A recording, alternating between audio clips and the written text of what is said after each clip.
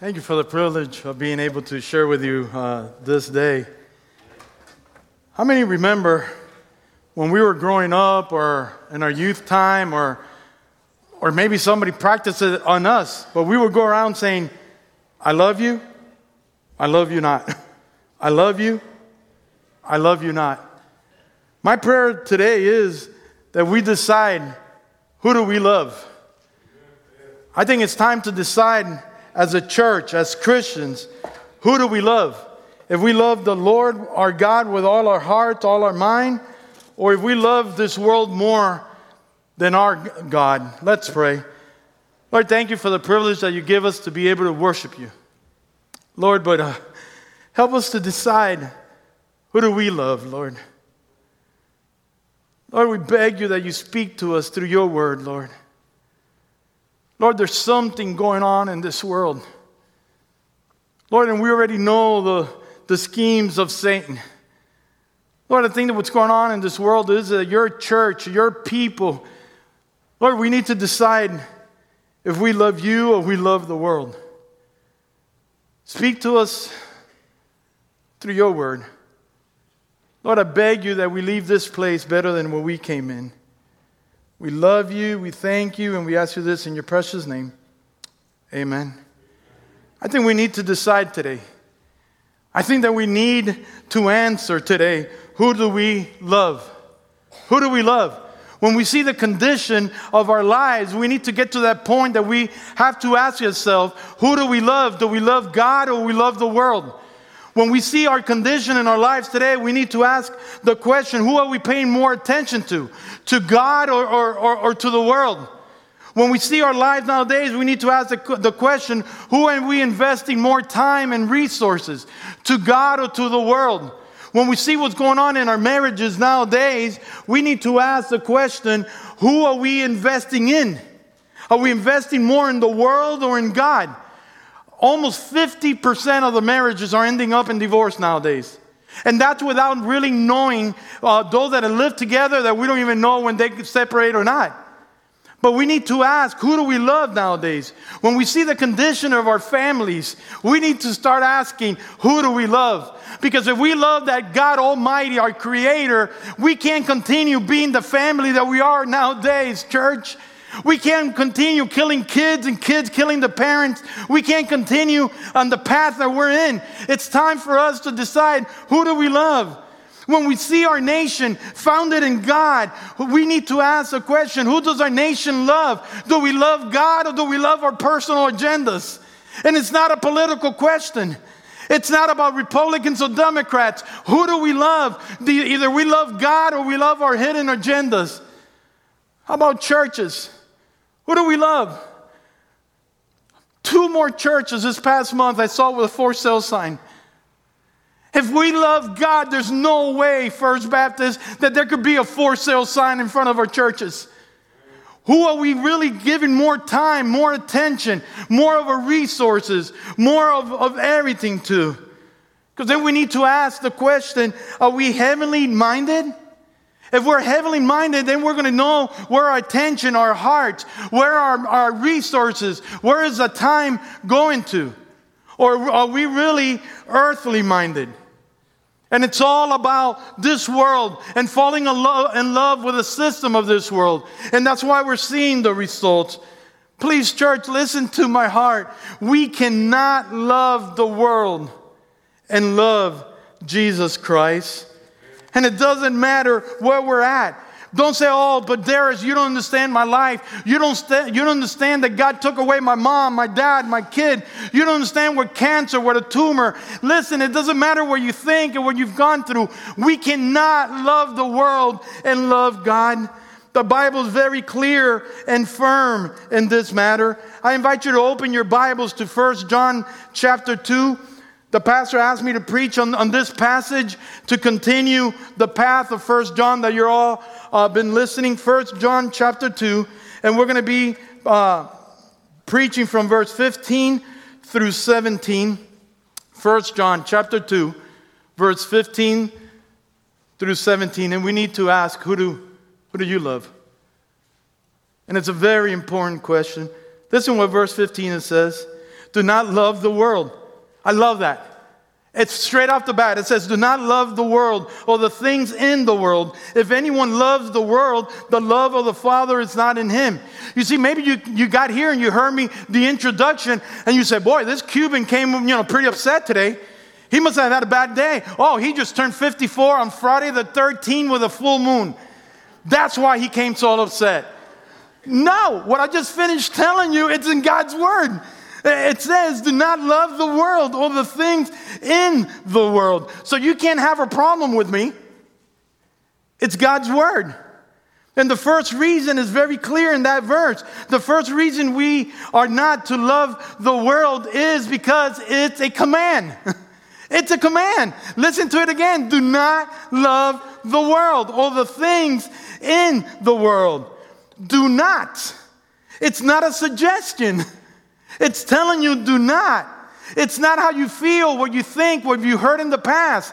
It's a command. Do not love the world.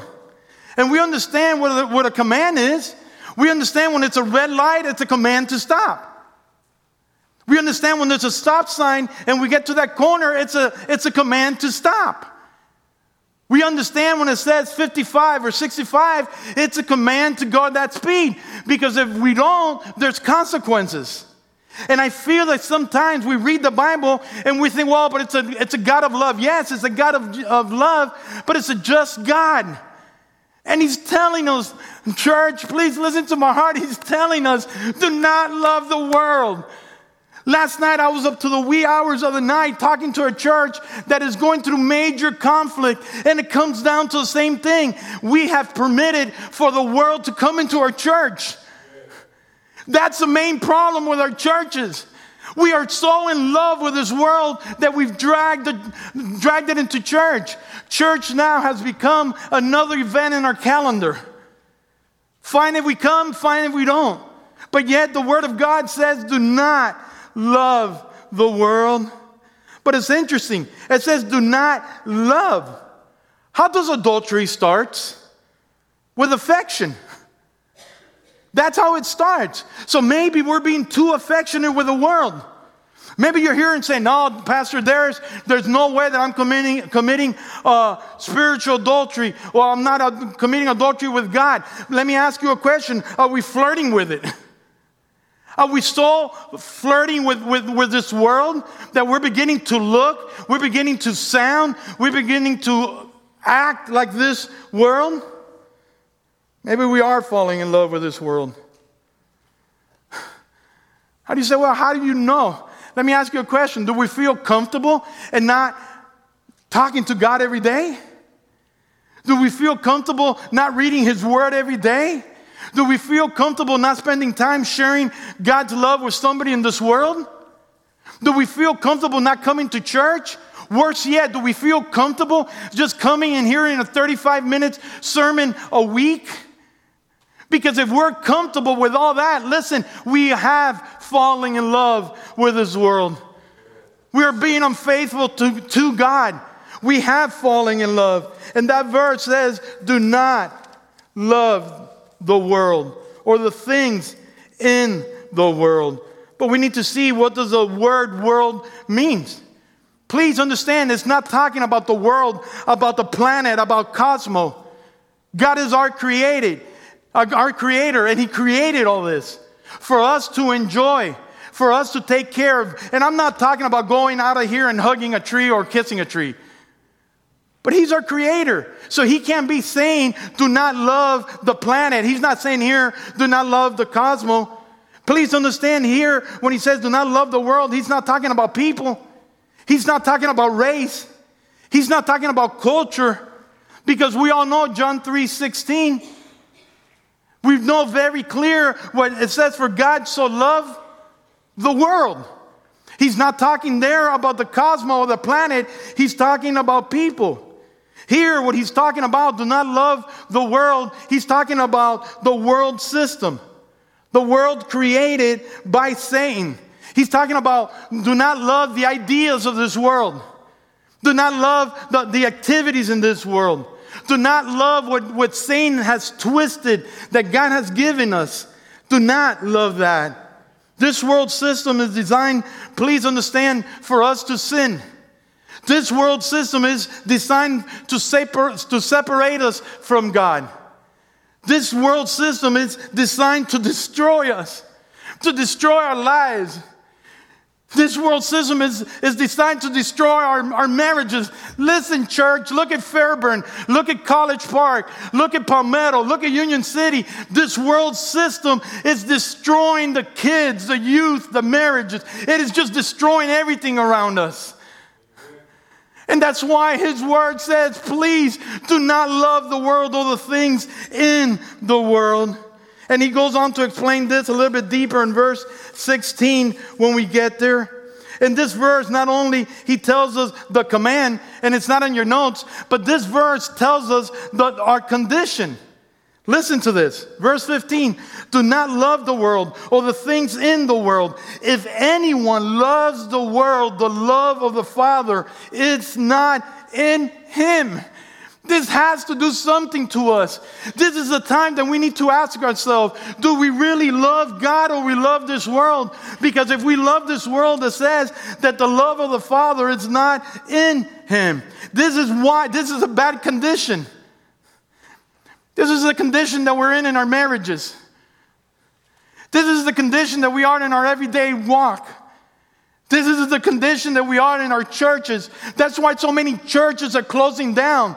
Because the truth is, if we love this world system, you show that you do not have the love of the Father in us. Now we're beginning to understand every time we turn on the news what's going on.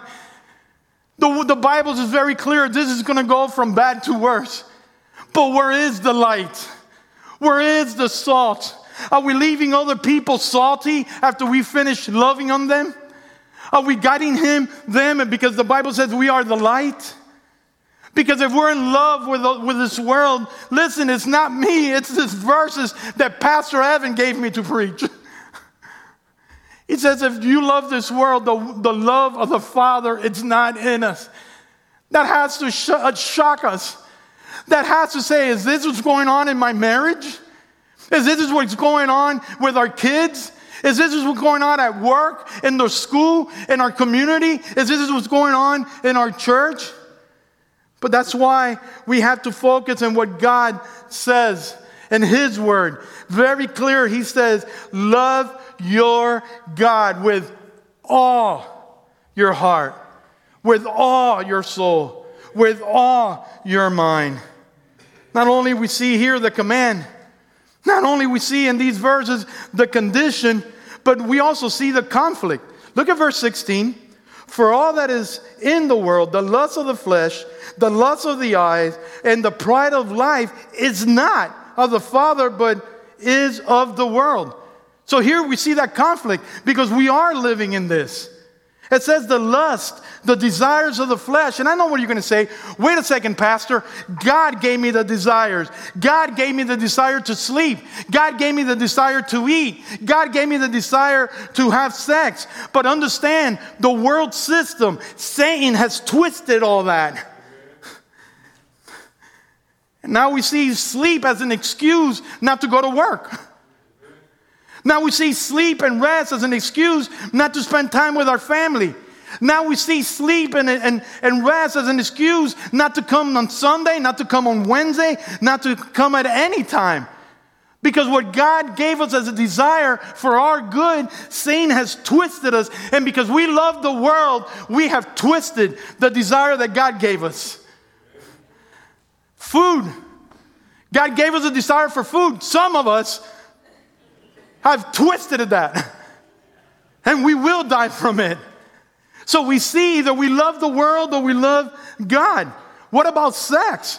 That is a perfect desire that God gave us with our husband and with our wives. But we've wanted to take it out of the marriage. The world system, Satan has twisted it. But it's interesting because it says the lust of the eyes. It's an open, have you noticed that we live nowadays like an open appetite with our eyes? Look at this. And we say it like with a Hispanic accent, with a passion. Look at this. Look at what I want. Look at that. And it says, be careful because that's not of God. And that's exactly how we're living nowadays. And what can we say about the pride of life? You know what's destroying our nation?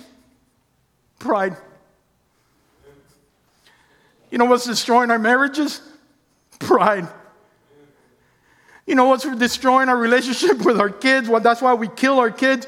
I help out at Campbell Elementary, and you wouldn't believe how many times I hear when the parents are dropping them off, hey, you better behave because you better not make me look bad. No, you better behave because that's the will of God. But once those kids make us look bad, we kill them. But then the kids kill their parents because of pride. And if somebody in I-85 gets in front of us, we kill them. Well, maybe not here, but in Miami we do. Because of pride. In Miami, they either show you a gun or show you the middle finger, but they will show you something. It's all about pride. You know what's killing our churches? Pride. Please understand that the world system is committed to at least 4 major objectives. Fortune, money. And that is the love of fortune, of money. But the more money we have, the more money we want. And that is part of the system of this world. Because the more money we have, the less we have to depend on Jesus.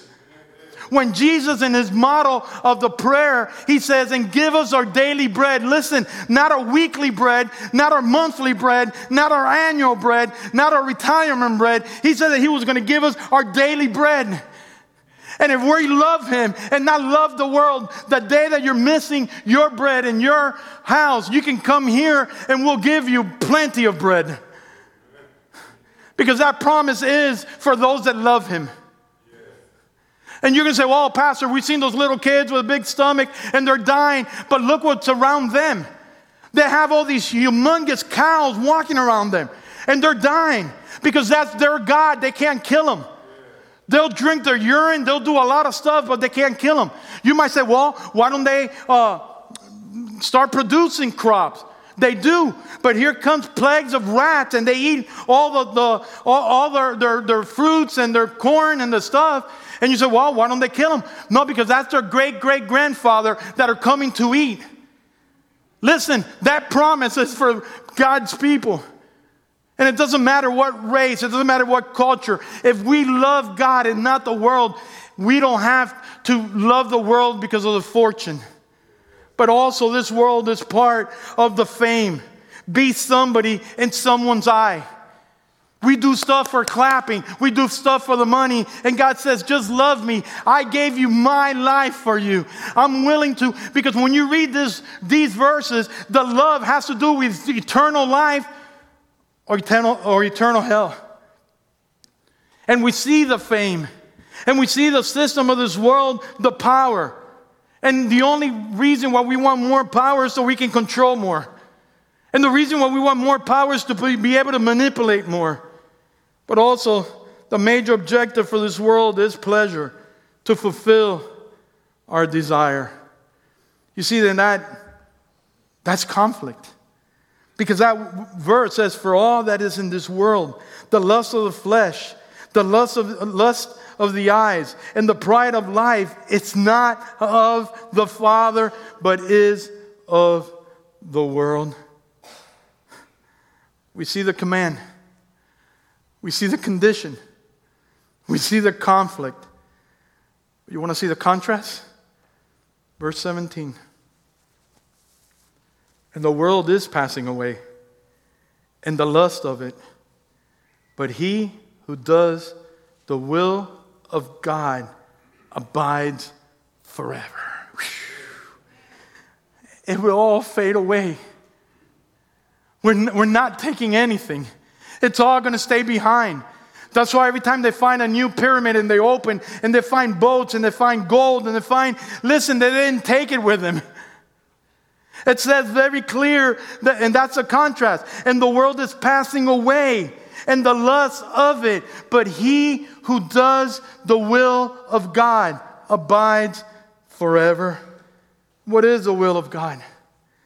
Love your God with all your heart, with all your soul, with all your mind, and love your neighbor as yourself. Listen, church, when we love God, we love our neighbor. And I know that we're all doing who's your one. Because if we love God, we have one. Because if we just love the world and we don't love God, I want you to look at this picture that it's on PowerPoint. If you can put the last picture.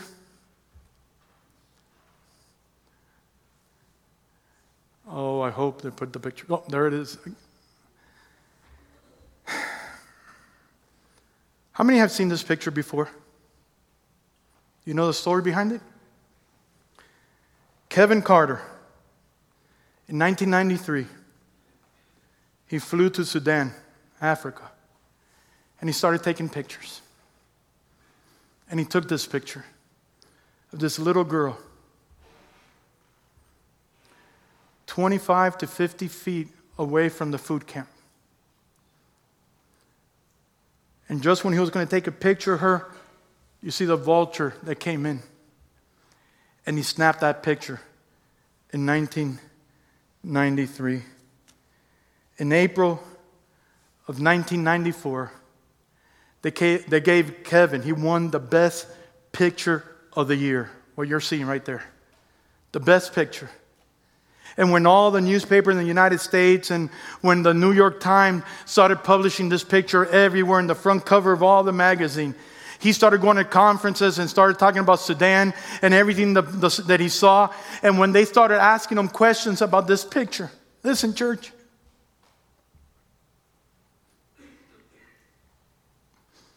They asked him what happened to the little girl. He goes, I don't know. But did she make it to the food camp? And he says, I don't know. Do you know if the vulture ate her? He goes, I don't know. Do you know if somebody helped her? He goes, I don't know. I just took the picture and left. Listen, church, when we love the world, that's what we do. When we just want fame, when we want awards, that's all we do. We just walk away. But when we love God, we already know the picture. Do we know the picture of Fairburn already? I do know it already in 1 year. Alcohol, adultery, false gods, workaholics. We already have the picture of the divorces, of the abuse, of the homeless. Listen, church, we already have the picture of Fairburn, of Union City, of College Park, of Palmetto. We already have the picture. My question is, do we love God enough to do something about it? He won that award in April. And July 24th, a few months later, Kevin Carter committed suicide because he couldn't answer the question, what happened to the little girl? And here's my heart. How can we continue living and not knowing what's happening in Fairburn? How can we think that we can continue moving on without knowing who's your one? Who is our one? We're not asking for a revival. We're not asking for the full church. We're just asking who's your one. Please don't walk away from the picture. I know it's a stunning picture. I shared it with a pastor on Thursday. I know it's tough. I know that it moves us. But we can't just walk away. Because if we walked away, if we're more in love with this world, it's telling us right there in those verses that the love of the Father, it's not in us. And there is no eternal life. Just eternal condemnation. Where are we? I personally believe in a year that God is not done with First Baptist. It can't be about what he did 20, 30, 40 years ago. He's not done with Fairburn. He's not done with Union City, with College Park, with Palmetto. He's not done. We just need to ask ourselves, who do we love? Because if we love God, we're going to love the people. And if we don't do something, then it's very clear and very strong. The love of the Father, it's not in us. I'm not saying that having passion for politics is wrong. I'm not saying that having passion for college football, for the NFL, or baseball, it's wrong. But who's our passion? Because that's going to make a difference. It's going to make a difference in one's life. In one life. It's going to make a difference in our lives. It's going to make a difference in our marriage. It's going to make a difference in our kids. It's going to make a difference in our church. Who do we love? It's our homework question. But I think God is not done. What if the best yet to come? What if God says, if you guys enjoyed this place 20, 30 years ago, what if we just start one by one?